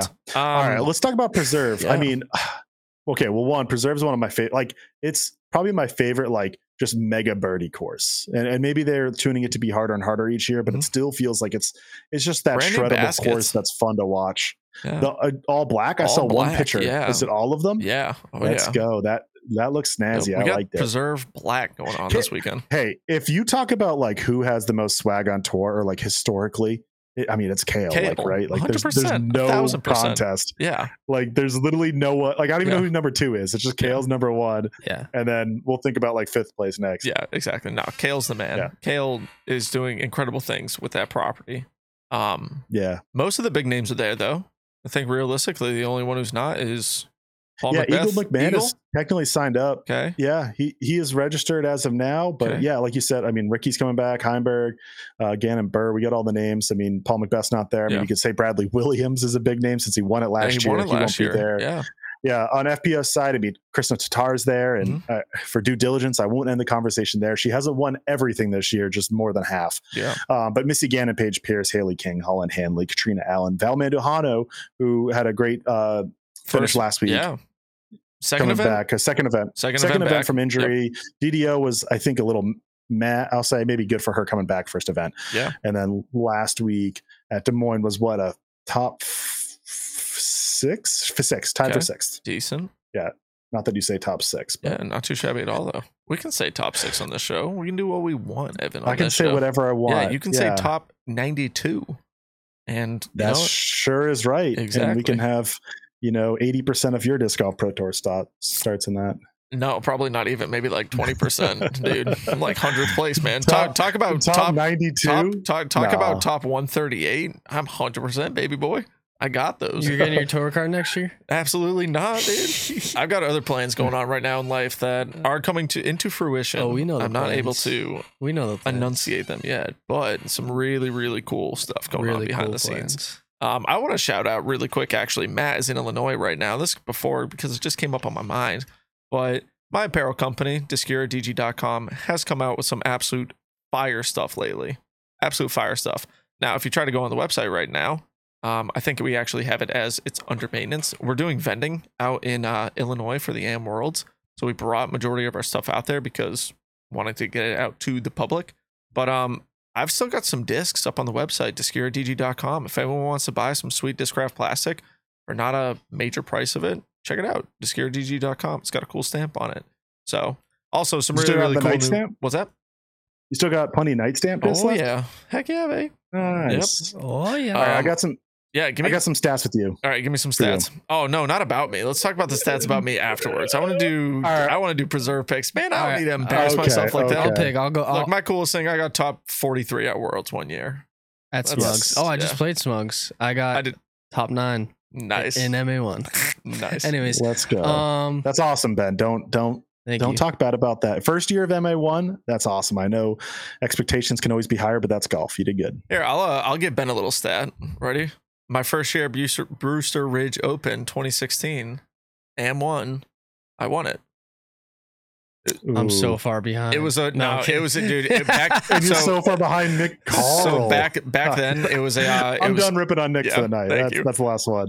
Back then it was only a 1-day event, and the first round was 18 holes, and the second round was 27 holes. You did 18 at Brewster, and then you did 9 at Fox because that's before we had, like the full, Fox Run wasn't, I don't think, officially fully open back then, or certain times they didn't want to fully do it. And a couple of the holes are different. Like 16 was not nearly as hard as it is now. Like I used to be able to birdie 16 on tour. Yeah, I used to be able to birdie 16 because you would play 14, 7, 16. you would play 14 or 15, whatever it was back then. You would play the big hyzer up to the basket in the middle of the trees, right after the telephone pole hole. And then instead of walking to left to the forehand hole in the woods, which is now 15, you would actually walk straight and go up the hill a little bit, and you would play a big Annie and then a hyzer to the basket. So the hole was much shorter. You could argue more OB, but definitely way easier to par, easier to birdie. Anyways. And to continue being off topic, obviously Worlds is going to be there later this year. Mm-hmm. I heard last year when they were talking about it during GMC time, they said that they're planning some upgrades for Worlds and some course design upgrades. I think mainly on Brewster. I didn't know if any of us knew anything about that. And by any of us, I mean you two, because I don't know anything. Say it again. Were there any changes on Brewster Ridge? Okay, yeah. So I did hear there's changes happening, and there are going to be changes. I heard they wanted. I heard so many things, but I heard they wanted to move hole 18 back. They're going to move hole on Brewster. This is all Brewster. Yeah, I don't know any. Okay. I don't think any Fox changes. Hole 11, they're going to bring back. That's a Matteo par 4 hole. Mm-hmm. Matteo Eagle, I should say. Yeah, that's a great hole. They're going to bring the team pad back. Honda throw in. Yeah. And then I think what's the one like where the like right behind that tee pad at hole 9? 12. No, but on 11, maybe it's hole 8. 8 is the uphill par 4. Yeah. Where it's like it's like 8's tee pad, then 11's tee pad. I guess they're gonna move 8's tee pad to the right more so they can push 11's tee pad back, and they're gonna make it a par 5. That's what I heard. The people could have just been lying to me, but I heard it from multiple people and some locals. So you know what they say about disc golf rumors? The first thing you hear is always the true one. Yeah. So, but I guess game of telephone. They I don't know about 18 completely, but I think hole 8 and 11 are actually being moved. 18, I heard something like someone wanted to remove the bush, but they didn't want to remove the bush there, so they're gonna keep it. I don't really know.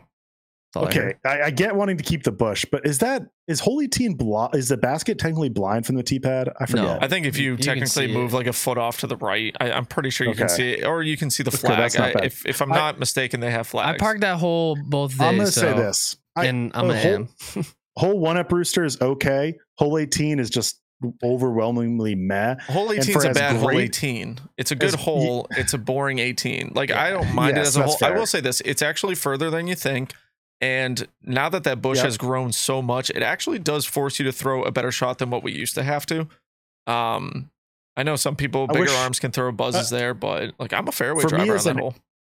For me as an AM, I feel like that hole and hole 1 are like the perfect amount of protected. Like the hole 1 being protected by like the curve of the fairway, and then that one tree. Yeah. Hole 18, I feel like is the perfect amount of obstacles on the green.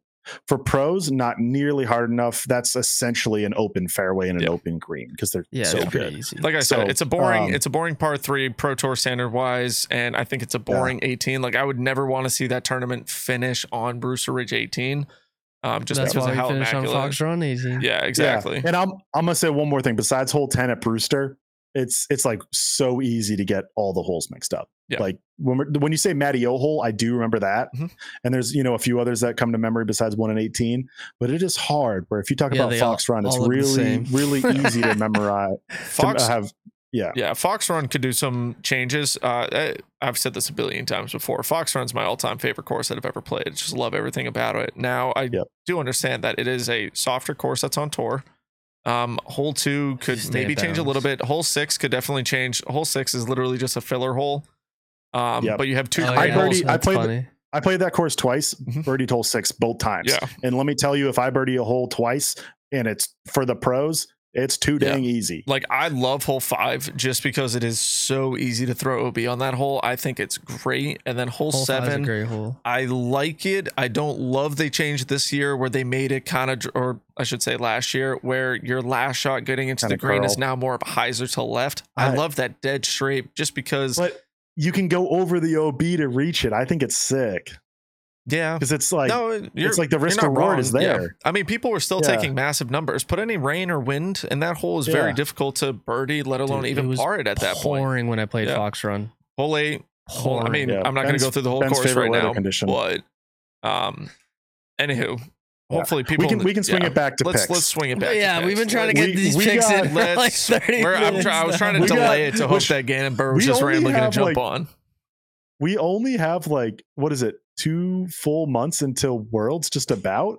That's not true, is it? Is that really true? All of July, all of August, and then it's like the first weekend in September, right? For what? For Worlds in Vermont? Am I like, last weekend of August? Away? Yeah. That's insane. That's so close. Yeah, it's awesome. Oh my goodness. It's amazing. I mean, I'm not complaining. I'm more, I can't believe it. Eagle McMahon, Kristen Tatar. Those are my picks. I think if Eagle plays, if Eagle does not play, it's tough because I kind of want to say Gannon Burr, but I don't think we're going to have back-to-back winners of Gannon Burr and Kristen Tatar. No. And Gannon Burr like my choices. Has never had back-to-back pro wins in the same season in his career. All right. Any tier. I'm not going to lie. This might make him not come on the show, but I don't think this is the weekend that he's going to change that stat. That wasn't my cool Gannon Burr stat, which isn't that cool, but to incentivize him to come on, that was a... Is Kyle Klein back yet? Why didn't you come on? He is back, and I believe his injury is doing better. I don't 100% know, but it's really hard to follow pro injuries right now. This could be a Kyle Klein kind of place. Ricky picking up a big win. Yeah, I was thinking that as well. I'm tempted to go Ricky, but I went Ricky 2 weeks in a row, and obviously it's so hard to pick MPO winners that I'm not going to go 3 weeks in a row. Not that he didn't disappoint, but of course he didn't win. All right. So my actual picks going off of him. Yeah, Eagle McMahon, Kristen Tatar. If Eagle is not playing, Ricky Wysocki, Kristen Tatar. He signed up for it, so we'll see. He was out promoting his new discs today, so we'll see if he puts him to work on the course. He might be playing. I just thought he was hurt. There's so many sneaky players here. Like I kind of want to pick AB. I'm switching mine. I'm going AB. This is my AB and Kristen week. If Eagle's not playing, I kind of want to go Goose. Like Simon has done well here, and it fits him great. It's a thrower's course. He's a thrower. But I'm so close to pulling the trigger. I really want to go Cole Redolin. I really do. Dude, that's like a a bold that'd be worth pick. a lot of points if you got that right. That's a great pick. The way with that MPO is right now, like where seemingly you just straight up cannot pick the winner. Let me think about this. This is tough because I don't like picking Ben picks, and this is a Ben pick for sure. I pick Ben picks. Yeah, I'm gonna go with it. But let me drop this cool stat. I've been right like 3 times, maybe 4. So pick a Ben pick. So Emerson Keith wins OTB Open. What does he do with the next elite event? Portland, Mrs. Cash. So same with Adam Hammis. Oh, I guess Portland. There you go. Yeah, Portland Open, Mrs. Cash to DDO. He was dealing with an injury, Cash. but doesn't matter. Miss Cash. Parker Welk plays the Portland Open. What happens at Des Moines? Mrs. Cash. And Gannon Burr wins. Parker missed Cash at Des Moines. Yeah, he also missed Cash at Portland Open, which is the event before. And Gannon Burr missed Cash at Dynamic Disc Open before winning I get what you're saying. Des Moines Challenge. Yeah. So Parker went miss Cash, win, miss Cash for elite events only. And then Gannon went miss Cash, win. We'll see what he does at the Preserve. I'm going to guess he makes Cash. But wouldn't it be wild if he misses Cash? Would be wild. I mean, now that he's not joining the show, maybe I'm rooting for that. Oh, man. That's a joke. That's a joke, of course. He might be joining the show. Take. We'll see. Yeah. Nope. Okay, I'm gonna go for it. Let's go Cole Redolin. My man. Let's go. My turn. Yeah. All right. I'm not. I don't know why Evan always has to give these big, elaborate picks where he has to go through every single crevice in his mind and talk about exactly what he's thinking in that moment. Anyways, I'm just gonna go Ben pick. I'm gonna go Ezra Aderhold and Ella Hansen. Like I'm picking her. Like she just needs to win. It's just in my gut. Ezra Aderhold, Ella Hansen. If Ezra can keep it in the fairway, he's gonna win. Yeah. Also, really quickly, I do want to shout out. He does at this golf course. Yeah, right. I want to shout out the Double G Craft Jerky guys. I didn't realize tonight is the night that they were doing the premiere of the Big Distance Showcase. That's why Gannon couldn't come on for. Yeah, so he was out there throwing bombs. I think they did a clinic. Anyways, Double G Craft Jerky, their team has been incredible to us, and we absolutely love their product. And Matt, I'm not gonna lie, I'm probably gonna take some of this with me, but I do want to shout out them. They've been doing incredible things. They did the USDGC. I'm sure on Twitter on Instagram, you've seen a lot of the Albert Tom post with that 700-foot bomb that he had out there. So when this does release, check it out. They're awesome. They do an incredible job with the videos. So check out the Double G stuff when that's coming out. It'll probably be through the Disc Golf Pro Tour, but I know the Double G team behind it is doing just a hell of a lot for it. So yeah, that video was sick for the USDGC one. Yeah, it wasn't called that, but that's how we're referring it to. No, exactly. I'm stoked for this one. They got they got every big thrower you could imagine, and if they got the racing drone out, they got it's being recorded. Excitement for Jomez. Oh yeah, I don't know if it's for Jomez. I'm not. I think I saw. I'm like 90% sure it's for Jomez. Yeah. But yeah, it's pretty sick. Yeah, definitely a must watch once it comes out. I'll really quick. I'm just gonna call him out, Daniel. Hot take on that one. Luke Humphreys and Conan Montgomery. We'll see. That's a Ben pick, Daniel. That's a Ben pick. Yeah, that's a big one. So that is not a Ben pick. I did pick Conan a lot last year, but a Ben pick isn't a bad pick. It's just a bold pick of someone who I think I hasn't predicted won before, the winner more than you guys combined. Doesn't win often. Look, the picks are over the year. You got to get somewhat consistent with them. Like it's not hard to not pick Kristin Tattar. Like that one doesn't count. It's easy to just pick Kristin Tattar. I think I have 7 wins on the year. Yeah, Kristin doesn't count. Exactly. Tattar. And so then when it comes to the other division, it's a little bit tougher. Or when you do have that player that just kind of comes out of nowhere, Cat Merch over at Jonesboro, and we see it throughout the year. But if you're a betting person, if we were putting money on this, then I'm picking the 2 people who I do think are the best players to win this event, and that's not a knock to any of the other players. It's just kind of a statistical standpoint at that point. So, Ben, nothing from Gannon? He said my internet is so bad, frowny face, tear emoji. Let's try to get him on for next Monday then. Yeah. I told him Evan has a cool stat about you to incentivize you to come on. That's hilarious. and no response. So I don't think it's happening today. The stat isn't actually that cool, and Gannon probably could have done it in his head too. All right, tell me, and I'll text it to him after we're done. No, because I gotta leave it for next week. Okay, true. If he comes on, hopefully he wins. Well, guys, anything else to talk about tonight? We ran through a lot. We've got a crap ton of things happening in the suing department of disc golf, which is hilarious to even put that all in one sentence.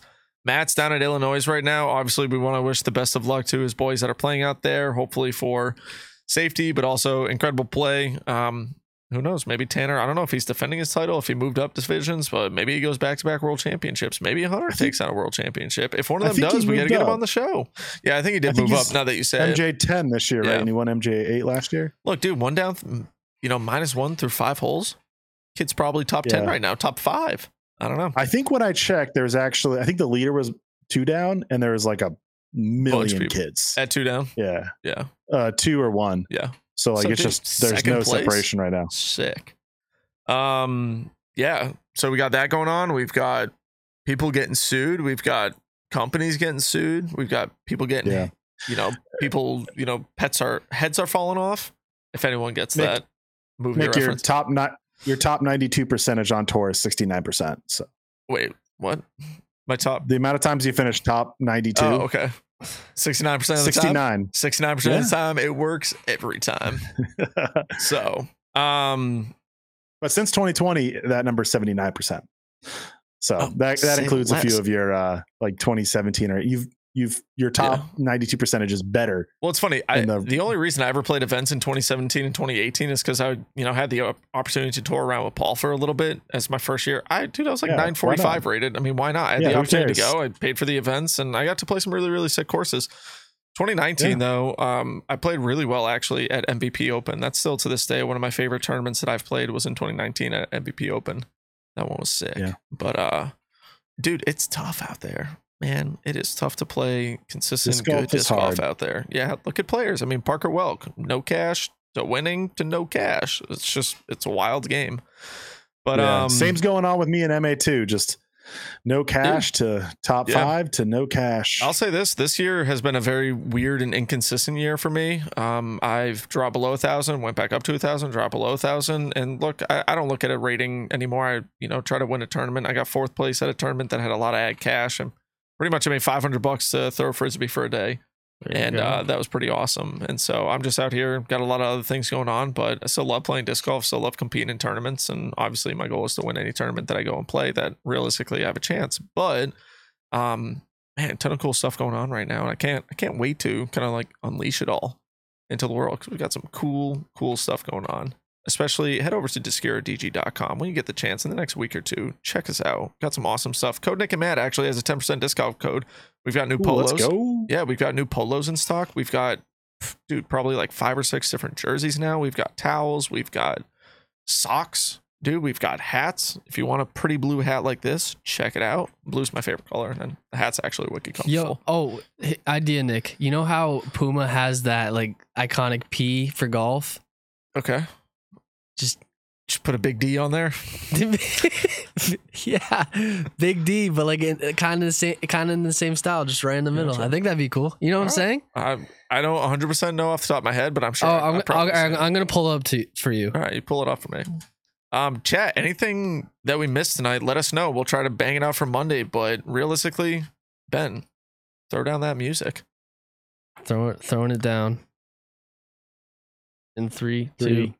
Oh, whoa. That was weird. Folks, thank you so much for tuning in tonight. I know there's so many things going on in disc golf right now. There's so many podcasts that are even live right now in disc golf. So if you're done with us, Tour Life is going on. We know that. Go check out Tour Life. They're probably hitting some things that we missed as well over here on the Nick and Matt show. So, I know that hat now. There you go. Anyways, thank you everybody for tuning in. Don't forget to like, comment, subscribe on the video. Definitely like it. It helps us out a ton. Tell all your friends about us. Subscribe to the channel so you'll know when we go live. We are going to be back on a consistent Monday schedule. Last couple of weeks have been a little hectic, I think, for everyone. But we're going to get back there.